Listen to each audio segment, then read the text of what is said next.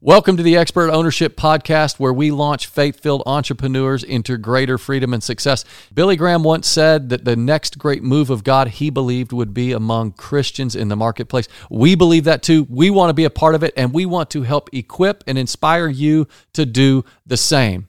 So please follow us on socials at Expert Ownership. If you haven't been to our website yet, check it out, expertownership.com. Here we go.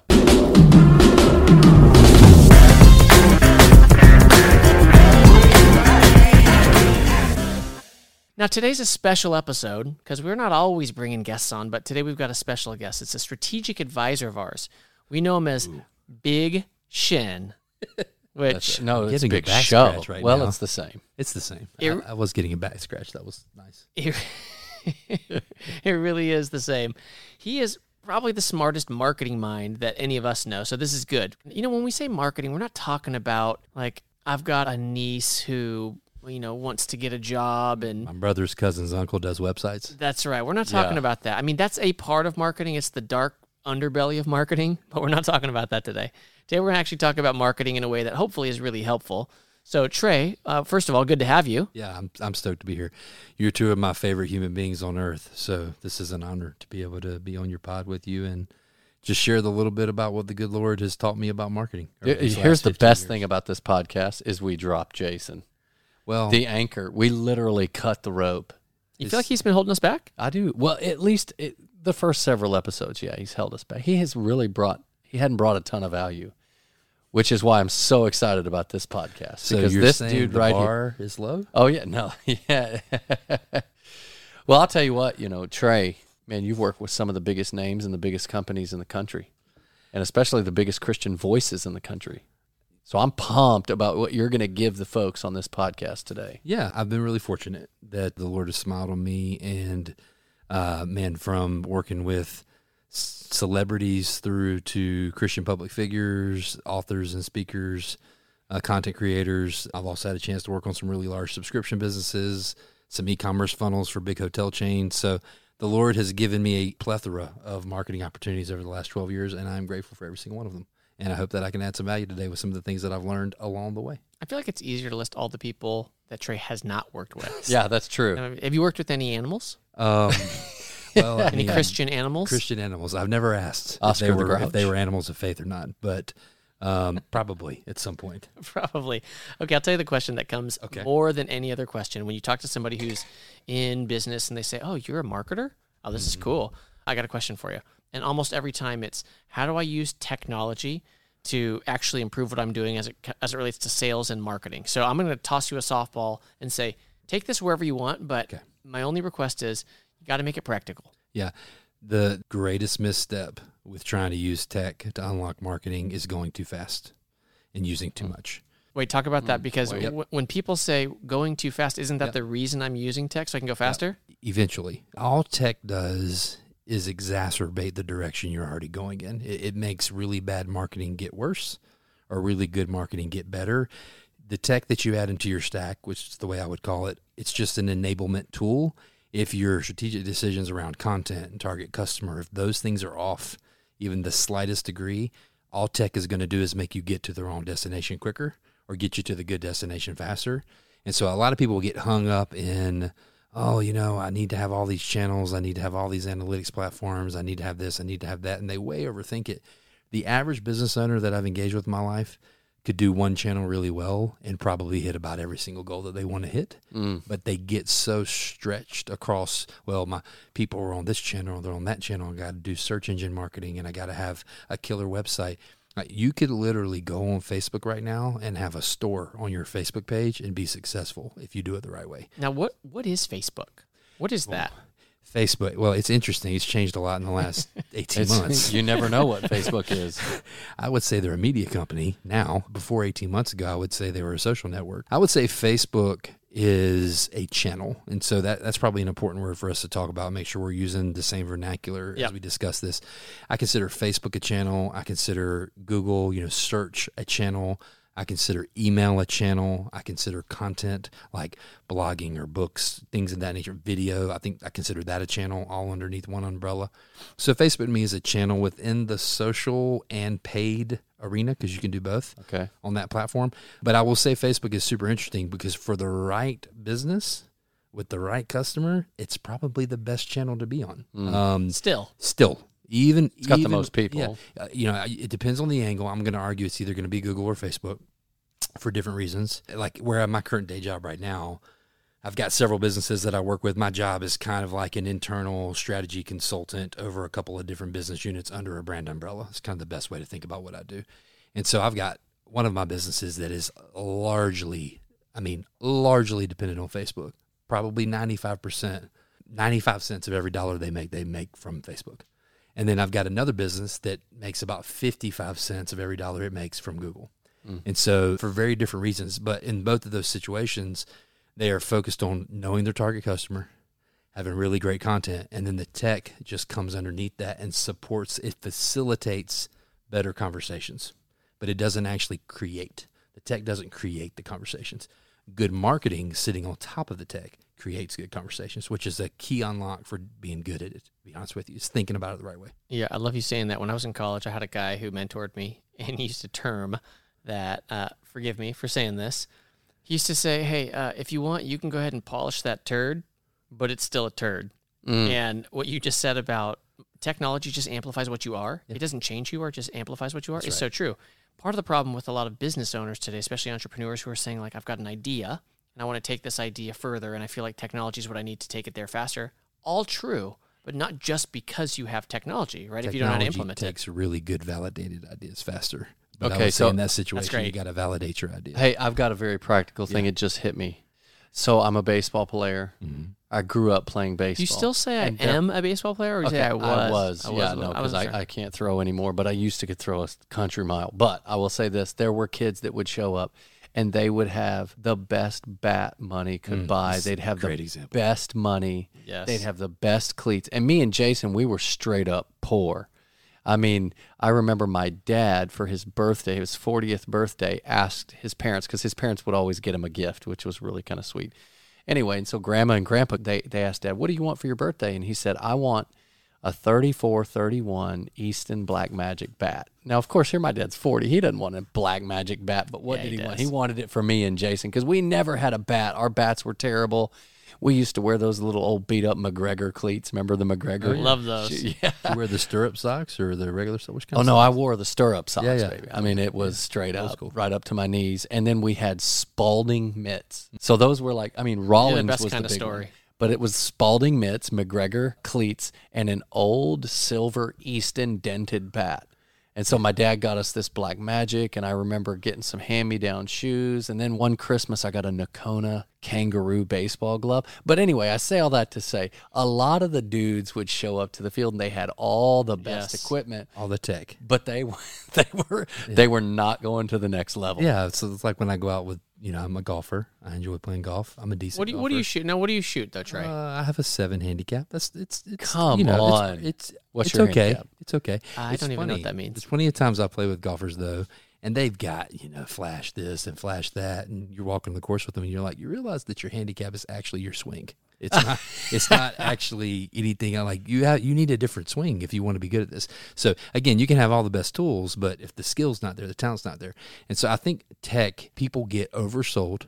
If you think about it, if I am a tech provider in marketing, I am going to figure out how to make my tech sound like it's the fix-all, it's the end-all, be-all. Yes. Yeah, of course. And I think in the last 10 years, we have overcomplicated marketing. Right person, right message. Okay, simplify it. Time, right person, right message, right time. Period. That's it. That's marketing. And so it doesn't matter if it's a book, if it's a live event, if it's a subscription, if it's a hamburger, it doesn't matter what it is. Marketing can always be boiled down to right person, right message, right time. And what tech can do is help you identify who more of the right people are, right? That's great. It can help you cheat on when the right time is. It can create a lot more, enable it. And maybe it can help you split test into the right message, but you got to have good bones to start with. Yeah. But it's not going to figure all that out for you. It's not going to make that good just because you have it. Like, you've got to go and work at it. So I think people can get hung up and they can get overextended and spend too much on quick fix solutions when they really need to just get back to the kind of blocking and tackling of good marketing, which is really good messaging targeted at the right people. So. No, that's so good, Trey. And I think people overlook it all the time. The fact that, okay, I am what I am, and this doesn't automatically fix me. I can't buy my way into being a better product maker or a better marketer necessarily. I can buy my way into delivering something faster. Mm-hmm. I can spread the message a lot further, but it's still not a good message. Yeah, like, test the message, not the mechanism. Like, spend the time really nuancing your words and images and everything down to make people not focused on what the product is. Help them focus on what the product does. Yeah, that's great. The big shift. That That's if you're an owner out there, you're listening to this, you got a business, just go look at your sales slicks or your marketing landing pages or whatever you're sending customers to, the decks that your sales people are walking people through. And if it's a bunch of features on pages, light it on fire, go back to the drawing board and ask that question 10 times. Can I just say one thing real quick? Another example, because I'm very simple. I love this. So Publix can advertise The grocery store. Yeah, Publix is the grocery store. There you go. And they can advertise turkeys. And you should buy turkeys, and you should buy stuffing, and you should buy all this stuff that they have right around November. But Publix does not run those ads. Publix runs the ads where the military man is walking up the driveway, and you even get choking up even thinking about it, and his daughter comes running out, and they're hugging, and the next thing you know, he's in the house, and they're having Thanksgiving together. It's like Publix is like, I'm selling you the turkey, but what I'm really doing is I'm helping you connect with your family. They're selling you that shopping is a pleasure. That's right. Yes, celebrating life. So this is, I'm super partial to this one. My father worked for one of their competitors for 35 years. So there's a lot of Publix war stories kind of coming out of my household. And I've actually got a good colleague where I currently work who is super passionate about this. We've actually talked about this very topic. So this is really crazy that you just brought that up. But we often talk about the fact that Publix is so good because they focus on emotion. Yes. Yeah. XYZ company that I won't say is so bad because they focus on facts. Yeah. Always, I'll tell you what their tagline is. Always low prices. That's every time they do a commercial, it's always low prices. And it's like, great. I get that you got low prices, but you got low everything else too. Like it's dirty, the service ain't good. I'm going to get shanked on like, aisle I don't know what's going to happen. But over where I go over here to Publix, it's a pleasure. I'd rather go have a pleasure and play a little bit more and not have to worry about any of those things. So I do think that's a really healthy thing to call out on that right message, right person, right time. Emotion. Emotion is, it's probably one of the most, making people feel something. People will, let me say it this way, people will buy the feeling. Yes. Way more than if they don't buy the feeling, you're going to have to sell them the product. That's the way I would say it. And that's uphill. Selling them the product is uphill. Them buying the feeling is downhill. If you can figure out how to make your marketing more downhill, guess what will happen? It'll go a lot faster. Well, and you know, as an expert owner, and by expert owner, we mean faith-filled entrepreneur seeking greater freedom and success so that you can advance God's kingdom, right? Not your own. So you can utilize the marketing tactics to make them feel something for a manipulative, wrong, worldly way, right? You want them to feel something so that you can sell them something. Well, we want you to feel something so that we can serve you in such a way that allows you to see who it is that God created you to be, or those connect deeper with those relationships God's given you, or simply just to meet an external need, right? I mean, my company sells diapers. That's great. Awesome. You sell diapers. You might not be super excited about it, but I'll tell you what, that really helps that mother with that baby, that dad with that baby. It's just an amazing thing. We want to utilize the emotions so that we can serve and so that we can meet the internal need and not simply the external need. Yeah.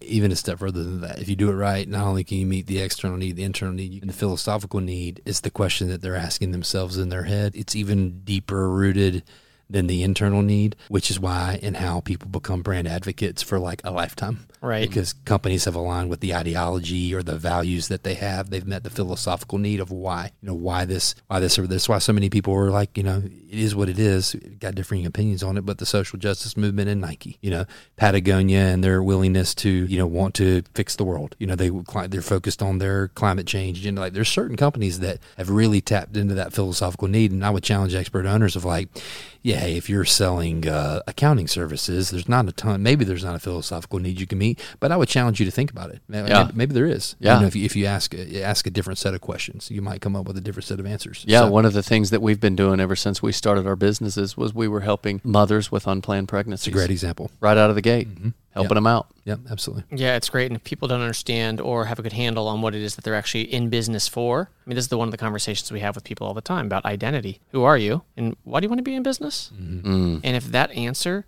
doesn't really give you fuel for the fire, Yeah. could be a problem. Could be a Yeah, problem that's down the road exactly because you're going to find yourself feeling like, well, I'm making money and I'm growing my business. I'm opening new franchises. I'm expanding into new geos. And it just doesn't seem to be getting the job done for me, meaning there's something in you that's still unsatisfied, still unfulfilled. And that's a real factor for people. I get that business in large part is, can we make enough money to stay in business so we can keep doing this? But to what end? If you don't have a good handle going into it on, here's why I'm in business, here's the larger picture that I'm really pursuing, you find yourself stuck after years, decades, going in the same direction, wondering, what was I doing this for? Yeah. Again, I forgot. It reminds me of the Zig Ziglar quote: "If you help enough other people, you don't ever have to worry about money." It's like there's some component to really good marketing that is others first all the time. Yes. Instead of being like me first, my goals, my profit line, my everything. It's like if you can figure out how to make it others first all the time, you can lead with emotion, lead with feeling, get into that side of their brain, like left brain, right brain thinking. Like one is analytical, one is creative and feeling. It's like if you can start there, tugging on those heartstrings, helping them align to how this product makes their life better. It doesn't just solve a problem, makes their life better, helps them feel something. That's something that owners that really are wanting to grow and take their business to the next level, if they were just to go back and look at their copy and their messaging and their images with that lens, I think they would find that there's a way to make it better. I was thinking about, those guys that we were in the coaching session with just a couple weeks ago. Yeah. Got on the website and it's like, hey, you've got a bunch of real people that work for you, right? It's like, yeah. It's like, why don't you put their faces on the website? Why don't you take something that's they're in the banking, mortgage business? It's like, that's extremely institutionalized feel.